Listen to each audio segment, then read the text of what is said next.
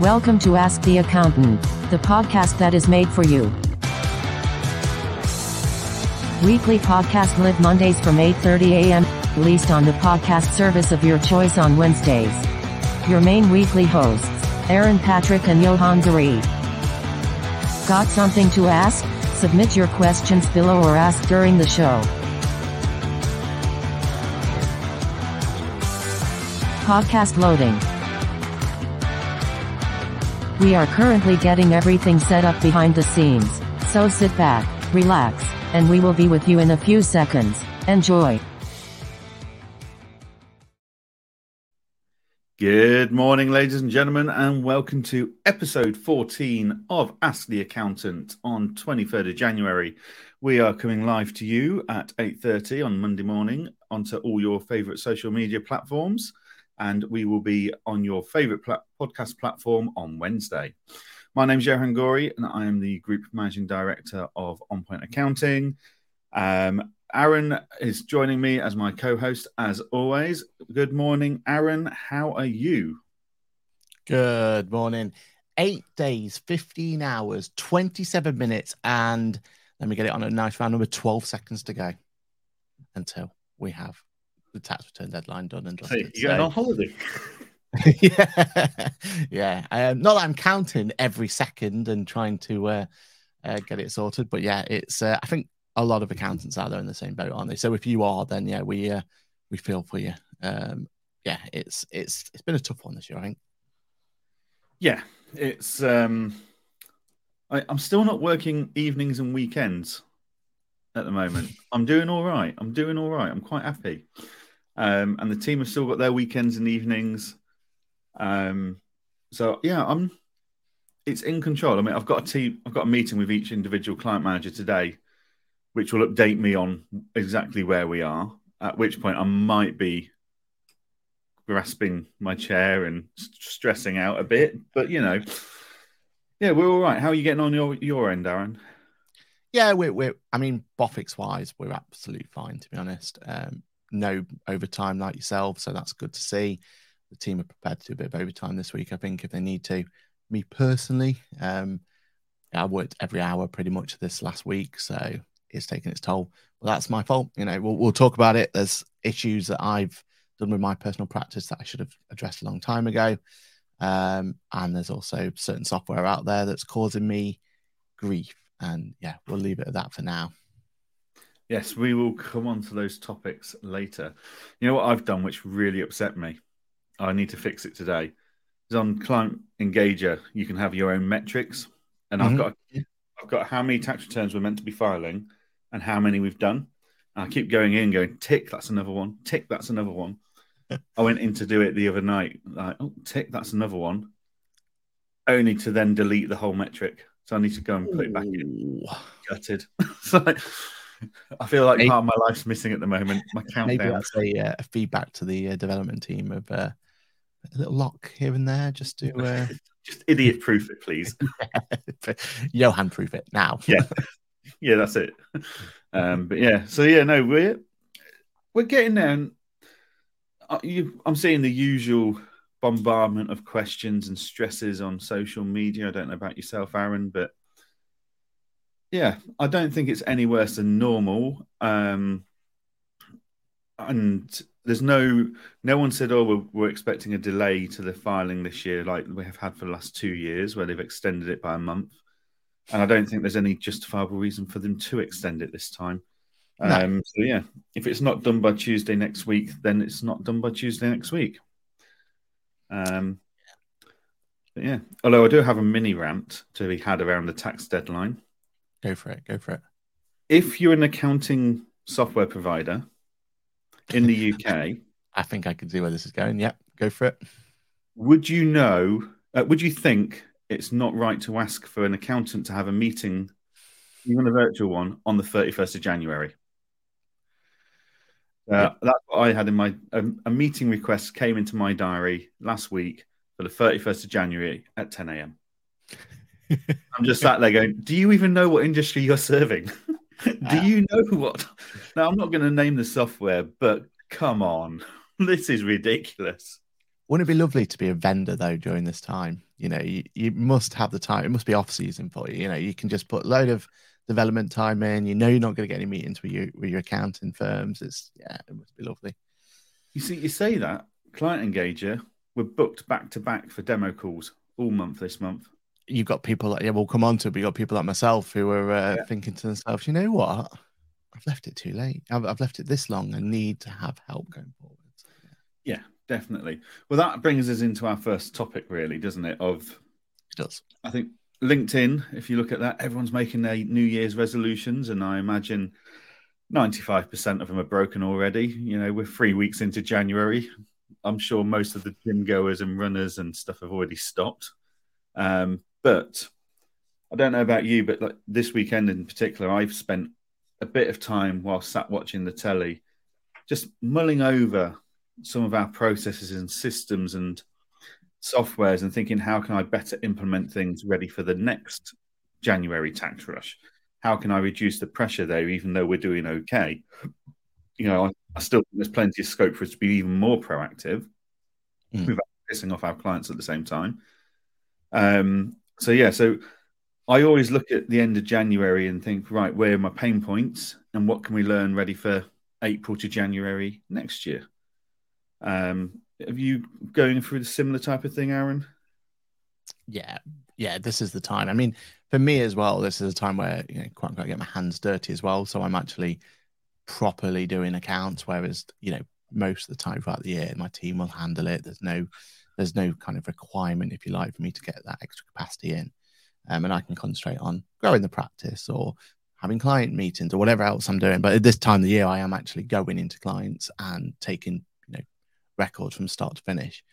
And that is always just an opportunity to open your eyes as well of where you can do things better, what you've done a little bit wrong, or where you may have dropped the ball with your training to your team or whatever it's going to be. And that's exactly what this whole period's been for me. Taking some accounts from start to finish, seeing some places where we could be more efficient, some places where we could probably train our team a little bit better in how to use particular software. And that's always been a really good point. But I think this year, more than anything, what I've learned and what I've seen is all those wonderful efficiencies that I've got and are built in Bofix. Well, for me personally, I don't just have Bofix, I also have my own private practice as well. And I've just completely neglected it this year. This year has been so much more busy in terms of me personally doing things like this podcast and videos and going to more events and trying to, do that whole build our network and everything else that comes with it, that I've just neglected actually those simple solutions and everything else that come with it. And I think that to me has been what I've kind of learned more than anything this year, is that, it doesn't matter how big or how small. And I think, was it on Ask the We Have Cool Friends, was it Chris that says the first thing you should do is get yourself some practice management software? I remember sitting there nodding to him going, yeah, that's a great idea, but didn't listen to it myself. So this is this is a year where we've kind of learned even more, more than anything, that you need to have those good practices in place from day one. So I'm in reflection mode at the moment and kicking myself for not have done it sooner, to be honest. Yeah, no, it's and that's, I think, as long as you recognize the time to reflect on it and make changes ready for the year ahead, that's the key. Like, we've got processes and systems in place that actually the team that aren't necessarily following as well as perhaps they should. Exactly. Now that could be a lapse of their thought process. It could be a lapse of our training. We need to address it ready for the year ahead. Because we've now got 2 months to recharge, look at it again, and get ready to go again for April 2023, really. It's now is a good time to reflect and just have that notepad to one side and just scribble down pain points or thoughts as they come to your head.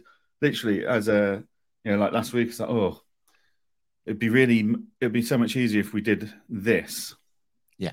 And I just scribble that down, and I won't action it now, but I will mull it over, and I'll come to it in next month and start putting that into place and going back to those notes. Because if you just think, I'll deal with that, I'll think about that again in February or March, you won't remember. So just noting it down and just having a series of notes that you and your team can then review and encourage your team to do the same things. Get them to write down notes of where their pain points were and can we solve this? Can we solve that? Because then when we go to conferences and stuff, we can look for solutions. Yeah, in our firm, we have a ticketing system for all our communications. And on that ticketing system, we can put it urgent, however, what the priority is going to be.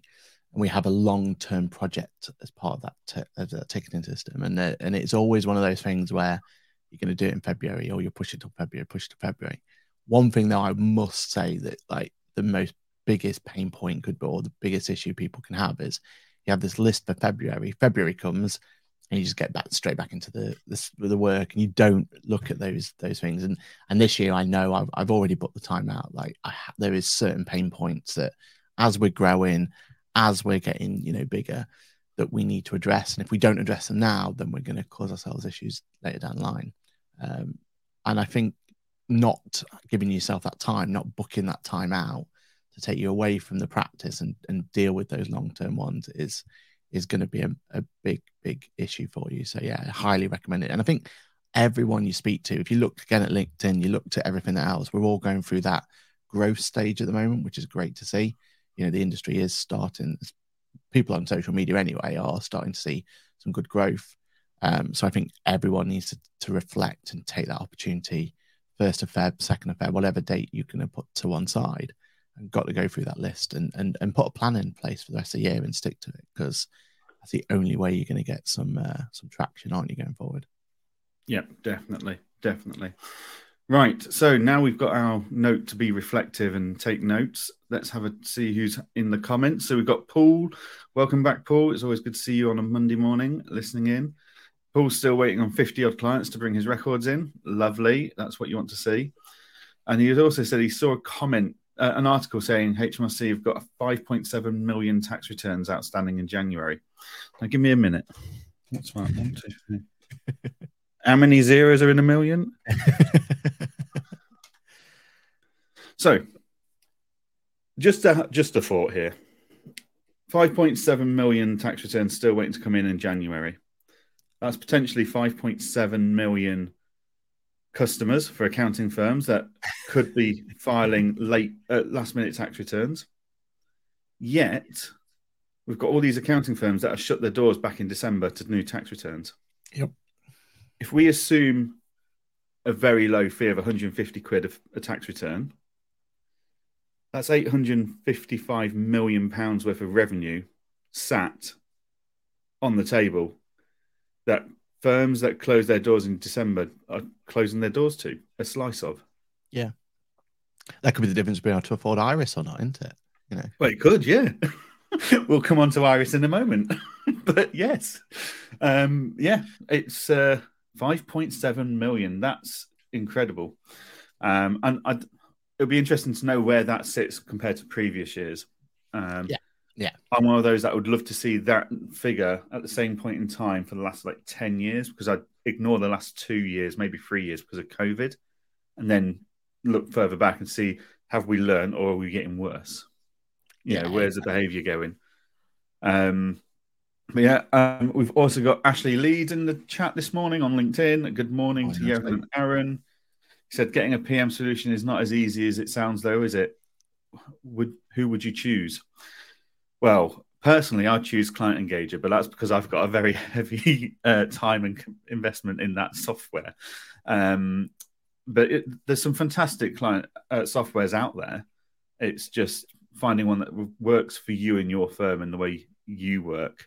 A lot of practice management softwares seem to think it's appropriate for you to have to change your whole firm's working processes to suit their software, and I'd completely disagree with that. You want something that complements your software, your processes, and can be adapted slightly. You can adapt your firm slightly to modernize it in places if required. It's whether you see what they're doing as best practice or not. You also said 5.7 million. Really? How much money do they owe the government? Probably a lot. There's probably a lot of money sat there. There is, but I think a lot of those 5.7 million are going to be people who have just got a tax return to complete for the sake of it. I mean, they're PAYE only, and it's going to be a nil. You mostly find that the people who left it to the last minute is because they don't have a tax bill, so they're not worried about it. So you kind of, I'd imagine a lot of that. If I think back to what tax returns we've got to complete, I'll be surprised if, I could count on the hand how many will have actually a significant tax bill to worry about, that are literally just burying their head in the sand. So fingers crossed, hopefully. Brilliant. Ashley also agrees that accountants and bookkeepers should be grabbing these clients ASAP. And he goes on to say tax returns are the most profitable part of the whole work that accountants and bookkeepers do, don't you think? I totally agree. Like, this is the only time of year, or it's the only service that I get wheeled out for now.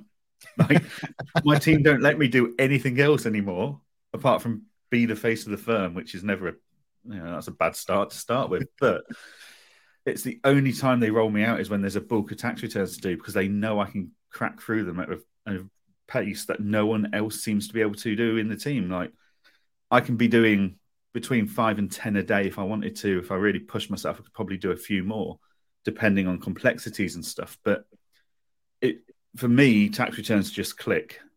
Give me an R&D return or a CT 600 or a set of accounts, and I'll be there for weeks. But self-assessment tax returns, I can just knock them out. And that makes it a very, very profitable part of our service. Especially when we've got software that we have that helps tremendously to get that information in. If I could generate enough self-assessment tax returns, then and if I had to go back to square one, then that's all I would do. I would just sit there and just do tax returns myself and call it quits, and have an easier life, I think. This year alone, just seeing software enhancements, we've got shout out to our software Capium, because they gave us the opportunity to bring in automatically P60s. I mean, that's absolutely changed the game. The idea that you can just click a button, that P60 gets brought straight into you, don't have to go chase the client. Well, how many clients have we saved who normally we would at this point be still waiting for them to send in their P60? And now we've already sent it out to them because we've just been able to click a button and it's gone. So software makes it even more profitable going forward, doesn't it? There is a caveat to that, though, isn't there? You do need to be the authorized agent to get that. You do, yeah. So current clients only, but still, it helps the process, doesn't it? If it's a client that you've been sat there, there's no reason this time next year, 1st of April or whatever, or 7th of April, should I say, you can just start churning out those smaller ones and just get them out ready to sign. So, and that's certainly our plan. Is between now and April, every self-assessment client will be sent that we haven't got agent authorization for, will be sent for agent authorization. Exactly. And then we're ready for the 6th of April to start pulling in that data and start filing, whether the client's ready or not. We're ready to send it to them to sign it off. Tony Walker wants to know if that's self-assessment tax returns and company returns. I believe the 5.7 million is just self-assessment tax returns. Mm-hmm. It's a big number. Right. One more comment. One more comment. Pretty sure 5.2 million of them are just in our office. Happy January. Oh, sounds like someone has got a busy week ahead of them. That sounds like a very long 8 days, 15 hours, and whatever else it is. 8 days, 15 hours, 9 minutes, 52 seconds. Not that I'm counting, but Sounds like someone's going to be working every single one of those minutes. And Paul also asks, will many of the accountants be using bulk filing software? You know what? It's outstanding to me that the amount of people that ask on social media groups, how do I file a tax return if I haven't got agent authorization? Which tells me they're using the HMRC tools, which is just slow, painful, and horrible. Like, get yourself a tax filing software, whether it's Capium, Tax Filer, any of them, because you can file without agent authorization. It's the same principle as payroll software. You don't have to be an authorized agent to file the returns.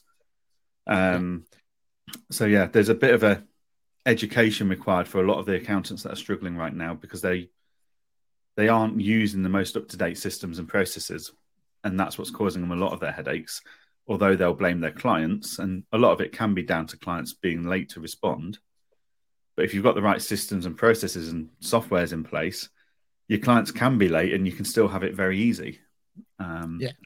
And that's the learning I had this year. So Bofix I built from the ground up to be as automated as I possibly can be, and we've got good results out of that. You know, clients are filing and sending information in because they're being chased automatically. I look at my private practice, Apple Core, and that's because I don't have a client practice management solution. Then I haven't been chasing, I haven't been on top of it, and that's why, you know, this last week's going to be a bit naughty and a bit frantic, because I wasn't taking those learnings, and you've got to reflect on that, haven't you? You've got to use those learnings and push it forward. If I had a good piece of software like Client Engager, then I know full well that I wouldn't be in this mess now. So you've got to learn from that. Either that, or I could be acquired. So, you know, if one point needs another accountancy firm that needs to buy. Sound like you're in a mess. I don't think I'm interested. I'd stay away as well, to be honest. Even Bofix won't buy them, so, you know, puts it into perspective. But no, it is the time for you to kind of to reflect, isn't it, and learn and use solutions like, you know, Ask the Accountant and all the other great podcasts, because they're coming back on the thick and thin at the moment. Mm-hmm. So, you know, listen to them, find out what people are doing. Follow people like Johann on LinkedIn, because at the end of the day, that's where you're going to find all these little juicy bits of automation and goodness. Definitely. Tony Walker's just said you've done a really bad pitch there, Aaron. Yeah, it's definitely not going to be a 1.4 for me, is it? It's a turnover time. Lucky if I get a 0.75 at this rate. You're lucky if anyone gives you a quid. Give you a quid to take on all your hassles. There you go. That's your offer. But yeah, so right. Well, where were we? So 5.7 million. Yeah, tax returns. Thank you, Paul. That gave us a good bit of conversation there. Benefit of people coming in live. So if you do have any comments or thoughts or anything you'd like us to discuss, please make sure you stick it in the live comments. If you're listening to this on a podcast, or you're listening back on YouTube or LinkedIn or something, and you want to add anything, if you stick it into the link that is currently in the comments for our link tree, there's a form on there you can stick all your questions and thoughts on, and your feedback for that matter. We love to hear your feedback so we know how we can improve the show going forwards. So we've talked about the end of tax year and the stresses and strains that's putting on us, and how that should be causing, those pain points should be causing us some time for reflection on how we can remove them in the future. In Aaron's case, it's just do some actual work, I think, by the sounds of it, and to implement Client Engager. It is. But yeah, so while we're talking about HMRC and their 5.7 million tax returns they're waiting on, have you seen that they've done their usual blanket letter tactic to encourage online sellers and gig workers to come forwards and declare their income? So HMRC do this fairly frequently. They target an industry they feel is probably under declaring or ignoring the requirement to declare at all in a lot of cases. And they send out letters to anyone they think is in this space, encouraging them to remember that they should be registered for self-assessment and they should be declaring their incomes and expenses.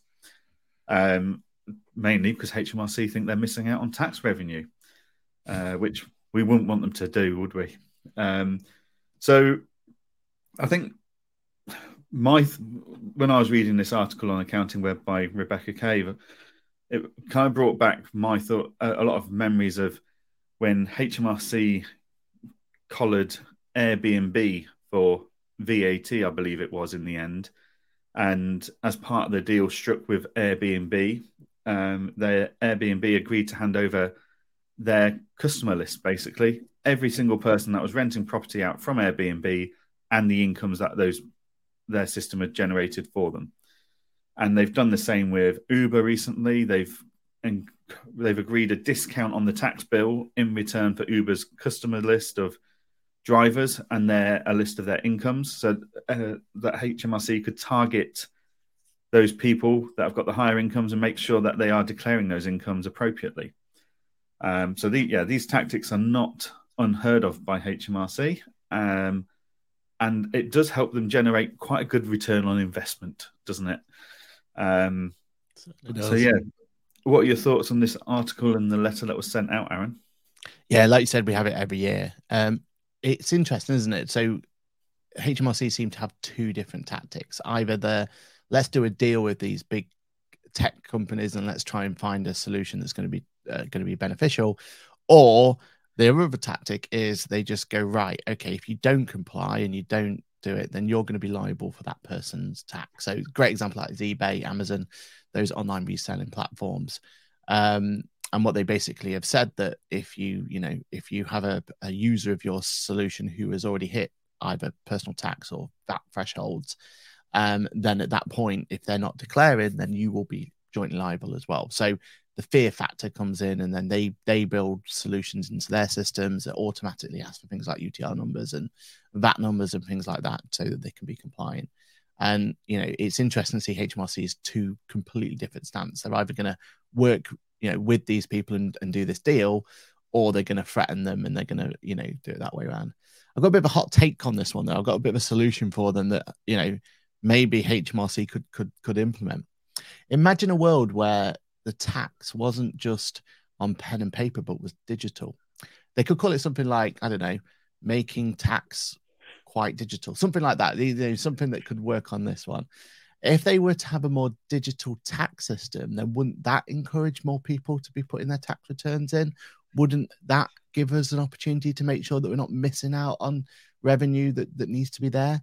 I mean, it's just a thought, but what do you think? A solution like, I mean, they could even shorten it to something, MTQD or something like that, something around those lines. They could. That would be quite revolutionary, wouldn't it? A digital tax system. Yeah. Although I do fear for the Royal Mail. If HMRC stopped sending out letters, the Royal Mail would be bust overnight. It's over, isn't it? Yeah. There'll be mass redundancies. If HMRC stops sending out letters, and shredding companies as well, they'll be out of business as well. So it's the usual annual tactic of scare tactics by HMRC. Excuse me. Wow, Johan goes and sorts out the dog situation. Paul's dealt with 4 property landlord campaigns just before Christmas and getting lots of calls about the new tax conditions to check for taxi and scrap metal licenses. So, yeah, their timing's perfect for HMRC. I suppose 31st of January is their big point, isn't it? That they're trying to use that as the tactic. But as accountants, it's it'd be nice not to be inundated with these calls at this point in time. Yeah. Sorry about that. The dog wanted out of the door, so that's it. Dog gets out the door, otherwise causes havoc. I mean, this is always there. They'll do a hard push in the first 2 weeks of January to make sure people are doing things. I would argue by sending letters, they're actually going to not get those letters until 3rd or 4th week of January. So they're going to miss the deadline anyway. Because I think an average turnaround time for a letter with HMRC via the Royal Mail is about 2 weeks at the moment. But hey ho, the HMRC have come under quite a lot of pressure recently, haven't they? They've had to admit that their COVID fraud task force was a complete and utter waste of time and money, just adding to the waste of money from the fraud itself. So I think they're just trying to be seen as proactively hunting down those tax evasive people that don't want to pay tax. Whether it's working or not is a very different matter. But hey ho. Any other final thoughts on that one, Aaron? No, I think, scaremongering and, working with these tech companies in the best possible way. But again, I do think that one of the pluses that we had about making tax digital and one of the benefits it was going to bring was it was this sort of idea, wasn't it? It was going to make people more compliant and make sure people were completing it. And we've got to get to that point where it becomes second nature for these people just to complete their tax returns and not have to think about it and not have to worry about it. And the amount of times that we even have now where people are just starting out in business and they're still trying to figure out the rules and it's so complicated for them at the beginning. Making tax digital did simplify that, didn't it? Because it was a very case of, well, you need a bit of software, you need to submit every quarter. off to the races sort of idea. So yeah, it's another kind of, for me, it's another point why we need to keep pushing for this making tax digital world, and hopefully then once we've gone through the pain barrier and everyone's kind of gone through that, then we're going to see some benefits of, fingers crossed, not as much of this sort of ambiguity that we have at the moment, which is exactly. I mean, I do wonder if the UK system's perhaps the culprit for a lot of this.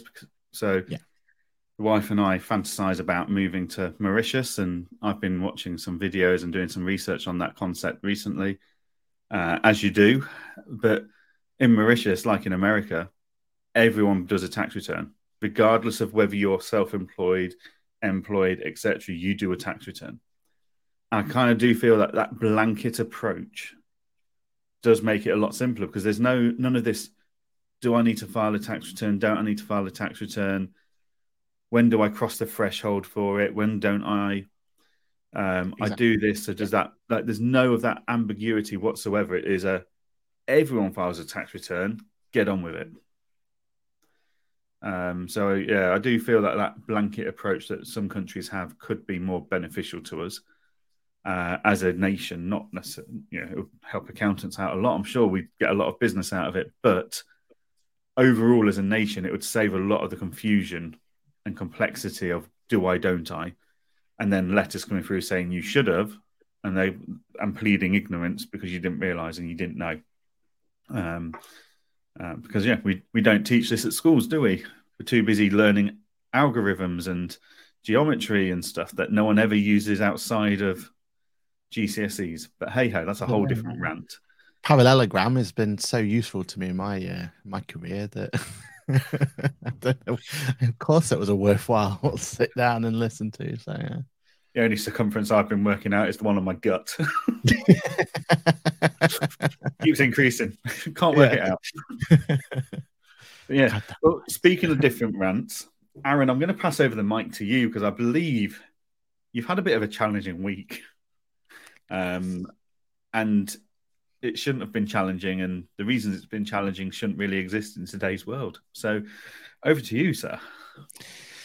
Yeah, so this is a pre-warning. I'm going to do a video on this one. So if anyone does subscribe to the channel, then do keep an eye out for a more in-depth video of this particular subject. But as I've already kind of alluded to, I've not had the best of weeks in terms of my own personal practice.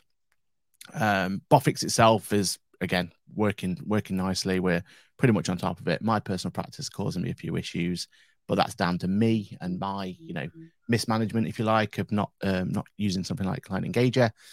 But also, to add insult to injury this year, is a friend of mine's practice is going through some turmoil, some problems, completely not their fault.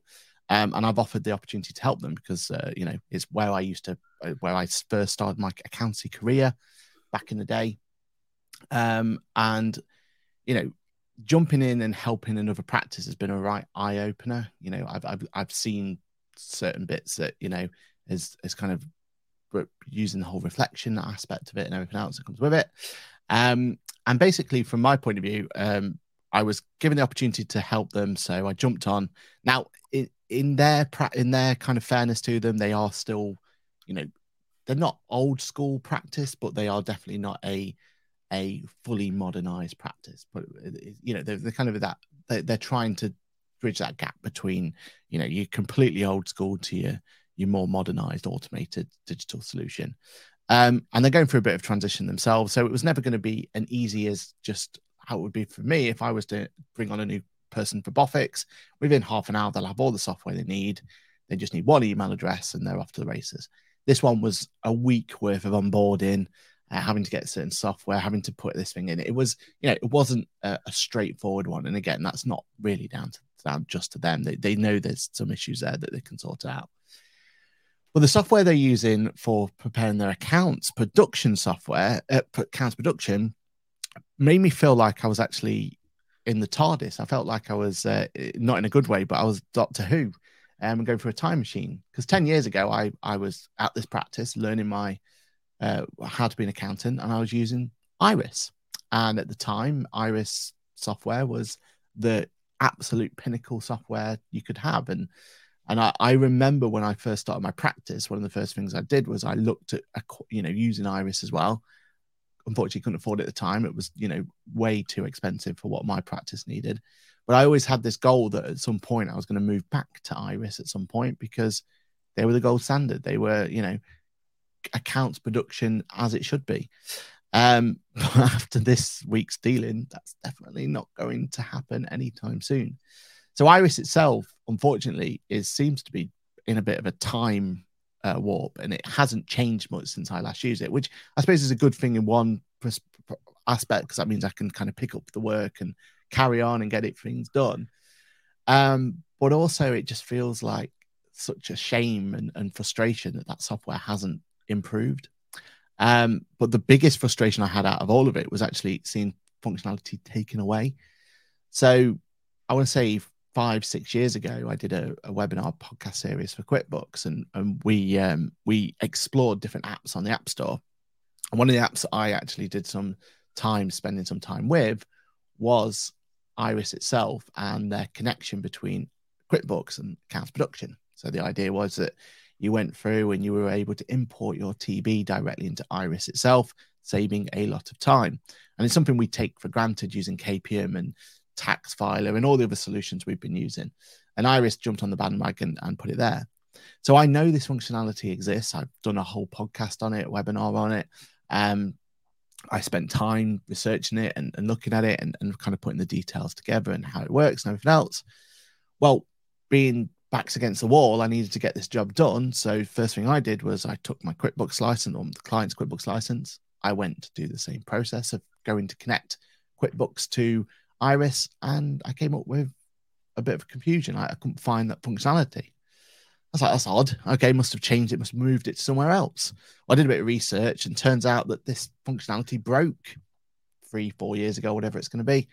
And Iris's plan of attack was not to fix the functionality, but to take and pull the functionality away from it completely.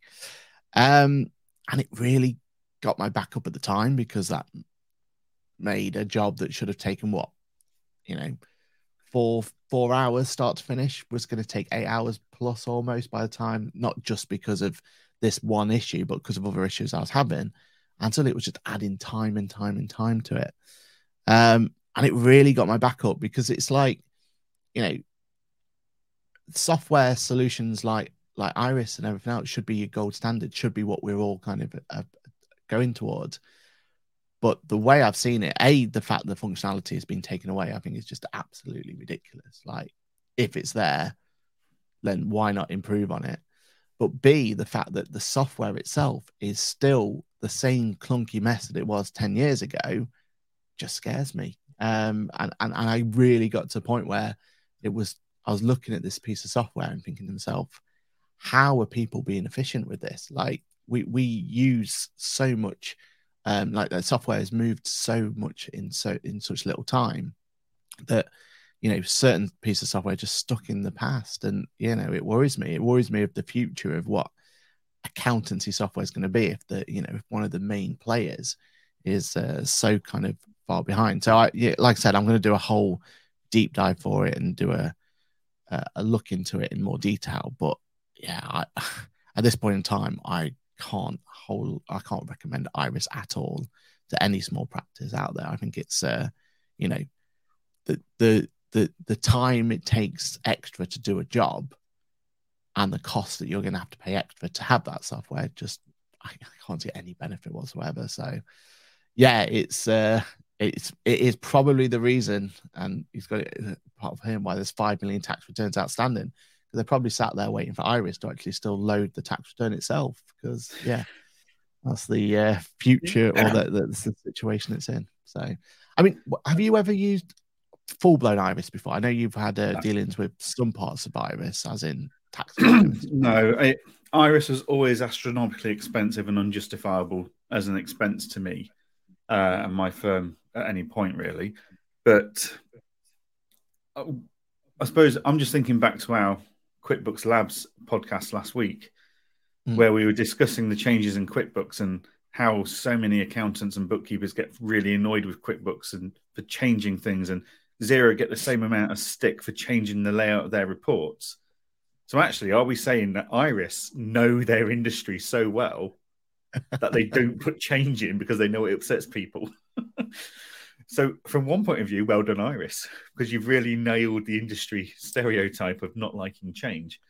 But as you say, from a modern operating firm point of view, surely that just rules them out. I mean, I know there's a lot of people looking at jumping ship from Centre and Tax Filer because it's all being merged into Iris Elements, and they've got no faith that that's going to be the right product for them.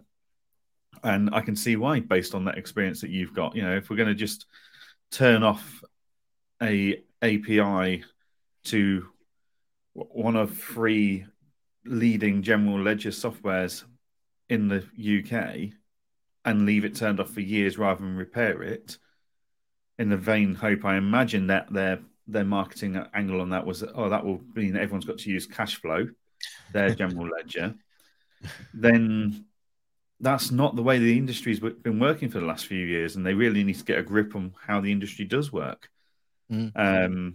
So yeah, they seem a bit archaic in their thinking there compared to. I was just completely shocked about it. I mean, just for the fact that the software hadn't changed, and it's still that clunky interface where I can't even have open a separate account while trying to post some journals, something as simple as that. You know, I can't just click a button and just see what my updates were. You know, how dare I want to see what my journals that I've just posted are going to update without having to sit there waiting for it to process and bring through it. It's just not user friendly. And the fact that, you know, yes, you can probably, well, I exported the information from QuickBooks. I spent a bit of time and I then imported it into Iris, but it was every step of that process. It was almost like Iris was saying, "Are you sure you want to do this? This doesn't feel right. You want to actually import data in?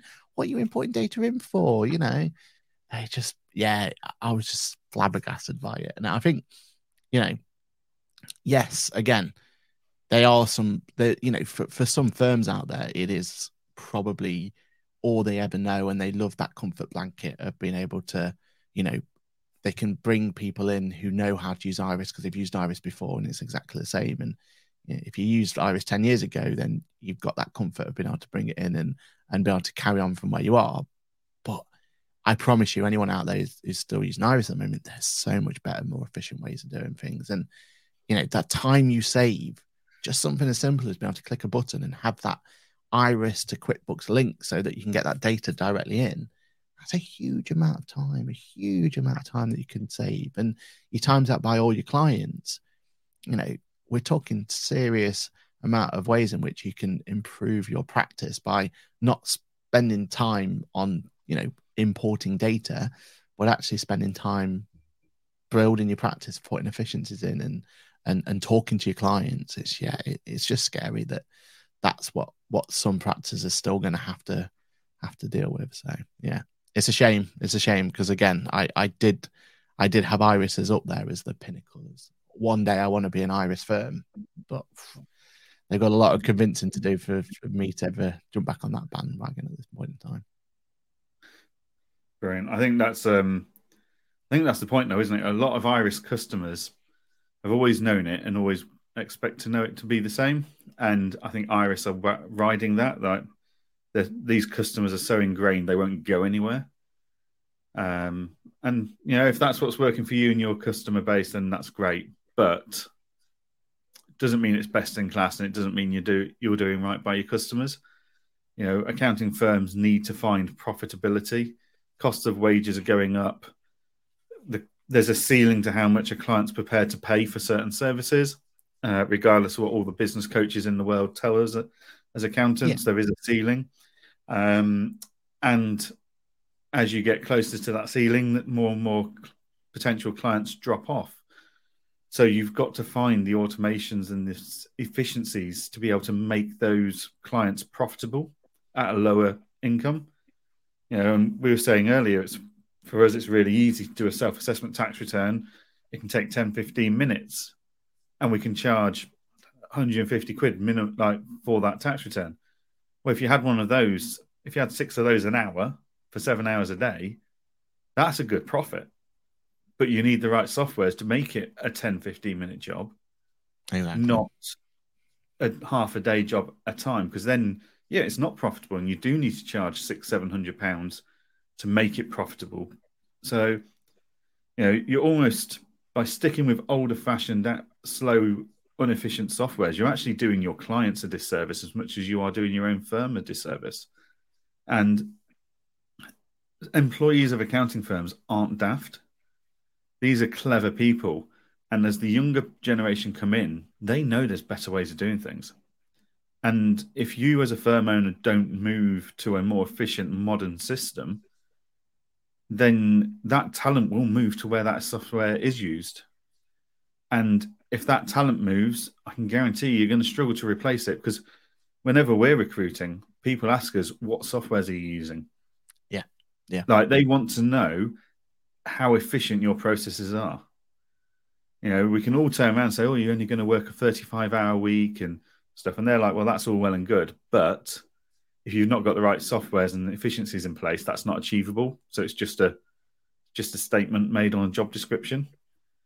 None of my guys are doing overtime at the moment because we've got the right efficient processes and systems in place.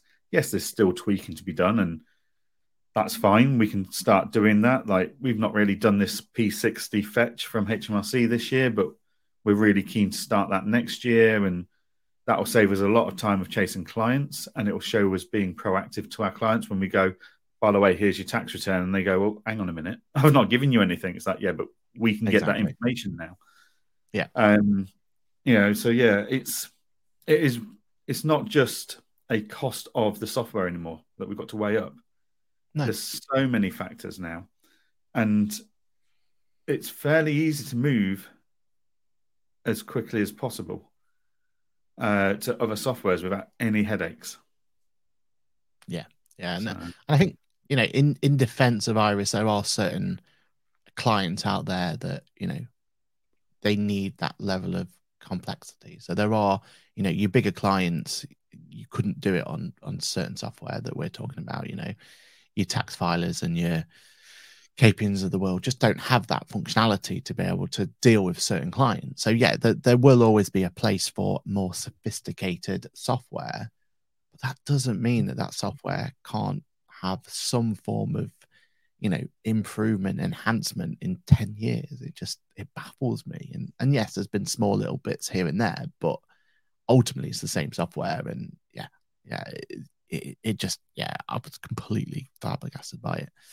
But hey, I mean, it shows us that this year, we know behind the scenes, don't we, that there's some really exciting piece of software coming out that's going to help that part of the industry. So I think that, when those sort of things are properly launched and we can talk about them more, I think we're going to see a big shift personally in the way that people are doing this sort of software forward. So yeah, I'm excited. I'm really excited about what we can do to improve it. And I think, practices like the one I've been helping out, they're going to see some big improvements if they look and find ways in which they can make things more efficient for them. So it's exciting times. Definitely. Right. After that rant, let's have a look at the comments. So we've got Wainwright's Accountants. Morning, Andy. Fetch isn't normally available until June, earliest of June. I think they're trying to speed that up. So the reason Fetch is normally not available is because P60s don't legally have to be issued until the end of May.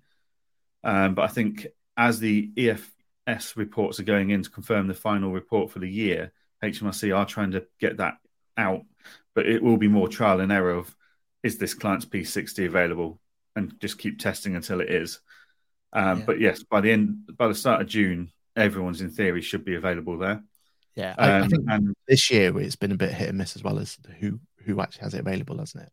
Yeah. Not 100% found out why, but we find like 80% of the time it's there, and it's available to use. Yes, we've already said about having that 64.8 in place and everything else, but for some reason, 20% of the time, it's not there. And even sometimes it's actual P60s we've done ourselves internally, so we know it's been submitted. We can prove it's there, but for whatever reason, it's not working. So it's not perfect. But I think it's good for a start, isn't it? And it is so much more, again, efficiency is so much more efficient just to be able to click a button and that information appears going forward. Brilliant. And Andy also says a shout out to TaxCalc, who they've been using. TaxCalc is a good solution for a medium-sized firm. It irritates me that they say they're cloud-based when they're not. They've just got a link to a server. That's not cloud-based. A cloud-based solution, in my eyes, is something that I can access through a web browser, full stop. Don't need to download softwares, etc. But yes, TaxCalc is a very powerful bit of kit. And if you're happy to have softwares on your computers and stuff, then TaxCalc is definitely worth looking at.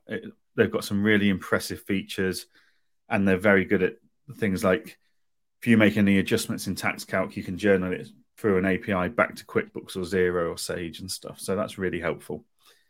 One question in from YouTube: are there any good, cheapest alternatives to Iris for new startup firm? I mean, where do we start? So Capium is a very good solution. Xero have got their own accounts and tax filing software if their features suit the clients that you're using them for. QuickBooks announced theirs back in October to go live in March with their Books to Tax or Pro Tax solution, whatever they're calling it now. So overall, TaxCalc is probably a cheaper solution than Iris. So yes, there's definitely some really good options out there. And it's down to just researching it and looking around and, asking people in Facebook forums and stuff. The reason people don't know about the other solutions is a lack of research, and it's a bit of ignorance of just assuming this is the only solution out there. And softwares will have you believe they're the only solution out there to save you looking around. But yeah, have a look around, ask around on Facebook groups and LinkedIn and stuff. And there is plenty of options out there that are very, very cost beneficial. Capium's very affordable, as was TaxFiler. I don't know how much longer that's available for new companies to join, because that's going to be rolled into Iris Elements. But yeah, there's far better price-wise softwares out there. They may not have all the features Iris do or don't have, but plenty of research. Really easy to find this information online. And if you're struggling to find it online, just attend a conference. Go to Accountex, go to Accounting Web Live, go to Digital Accountancy Show, because they're all there and they're all putting their wares on display and telling you how they are better than everyone else. It just involves not spending all your time doing a tax return, which is the first challenge, isn't it? Because you're using an inefficient software, so you haven't got time to look elsewhere. The one I'd put in the ring, and we've spoke about this before, is Sage. Like, for a new startup firm, they have it.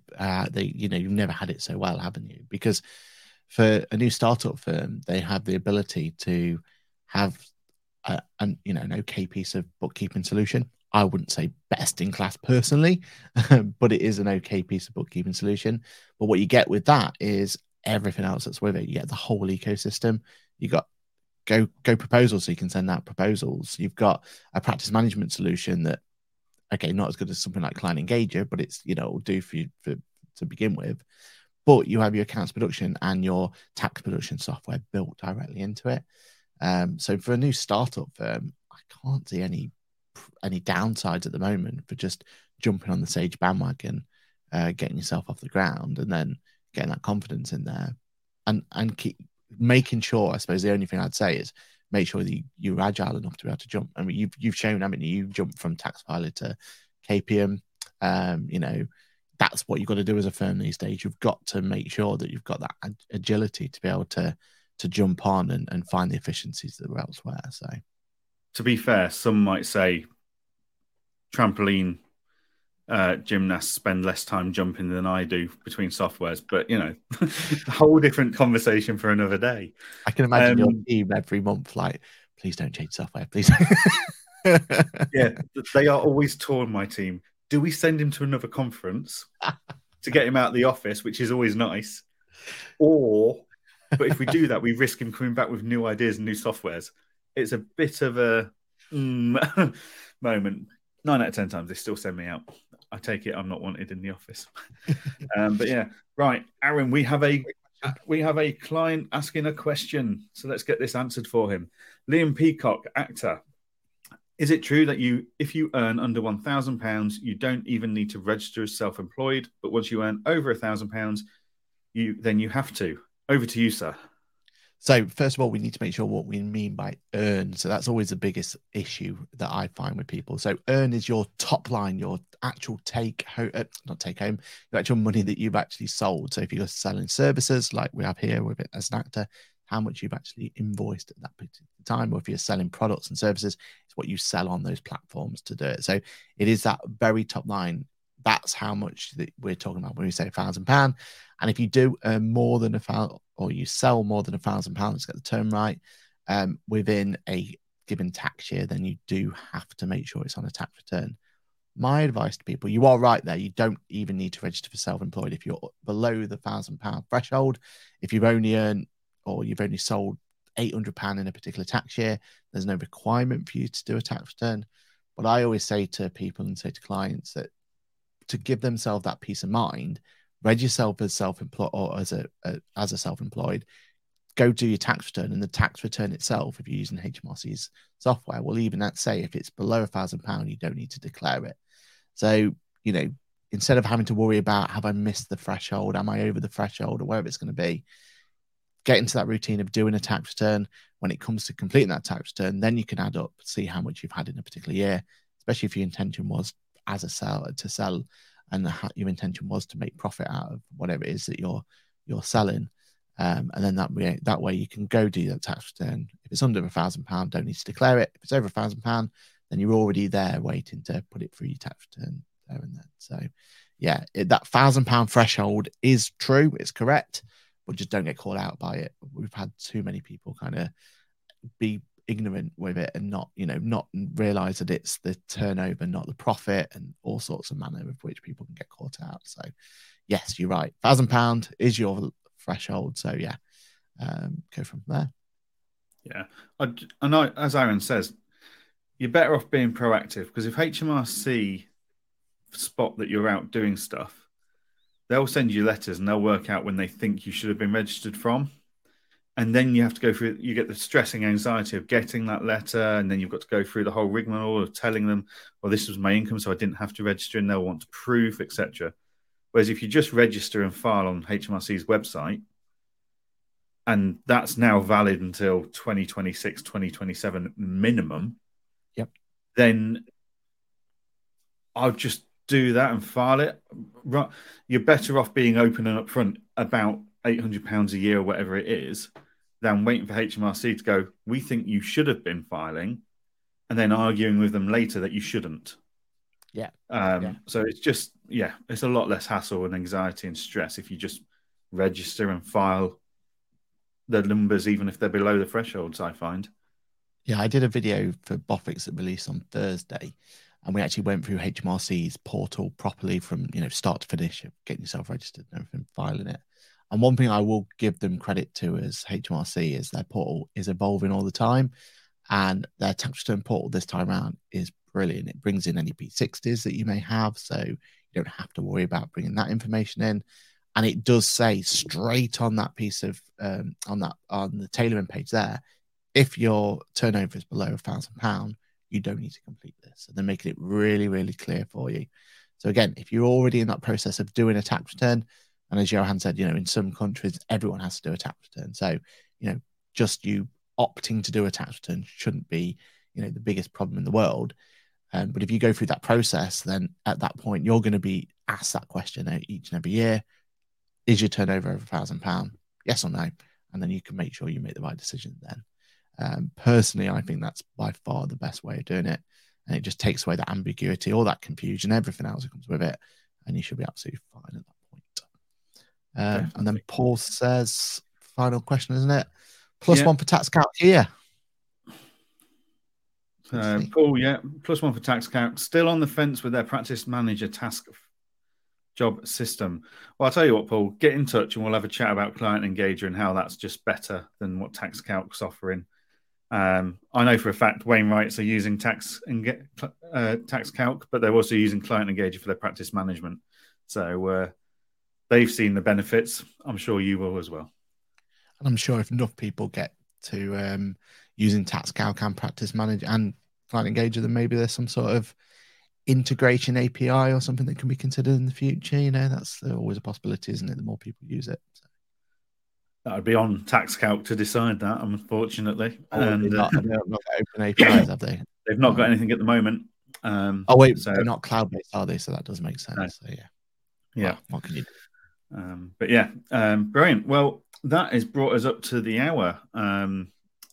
Fantastic show, lots of coverage. Thank you for all the comments and questions in the live comments and questions, guys. That's what we're here for. We're here to answer those questions about when do you need to register for self-employment. We're here to talk about what softwares are and aren't working for practices and how we can, what we do and what we've seen in the industry. We talk to a lot of people talking about different softwares and stuff. So we like to think we know roughly what's going on in the industry and we can help advise and pass on those insights. But yeah, so thank you very much to everyone that's taken part this week. Aaron, what have you got coming up this week? Well, we've got 8 days, 14 hours, 27 minutes and 24 seconds to go. So that kind of sums up what this week's all about for me. I've got 2 good videos coming out, though. One on QuickBooks channel, one on the Bofix channel, all about how to get your tax return filed if you've left it to the last moment. So if you are out there and you are still got your tax return to complete, my biggest bit of advice is get yourself registered on HMRC portal, because that can take, is it 7 days at the moment to get that code through? So yeah, you've got 1 day, 14 hours, 26 minutes and 56 seconds to get yourself registered on HMRC's portal. But once you've done that, I've got some videos to help you get that done and dusted and get it filed so you don't get that penalty. So yeah, it's going to be an interesting week, let's put it that way. What about you, Jan? Anything planned for this week? I've got a video coming out about how we use Armalytics to solve those bank reconciling headaches that we get when banks drop out their feed from QuickBooks or Xero. So yeah, that video is coming out, and for the rest of the week, it's just client meetings and discussions and phone calls and nagging the team until we've got all the tax returns filed, basically. But yeah, so thank you very much for everyone that's tuned in. A fantastic show. Really enjoyed that. And we will look forward to seeing you all again next week. So that's everything from us. So thank you and goodbye. Cheers, everyone. 8 days, 14 hours, 25 minutes and 50 seconds to go. It's like the talking clock.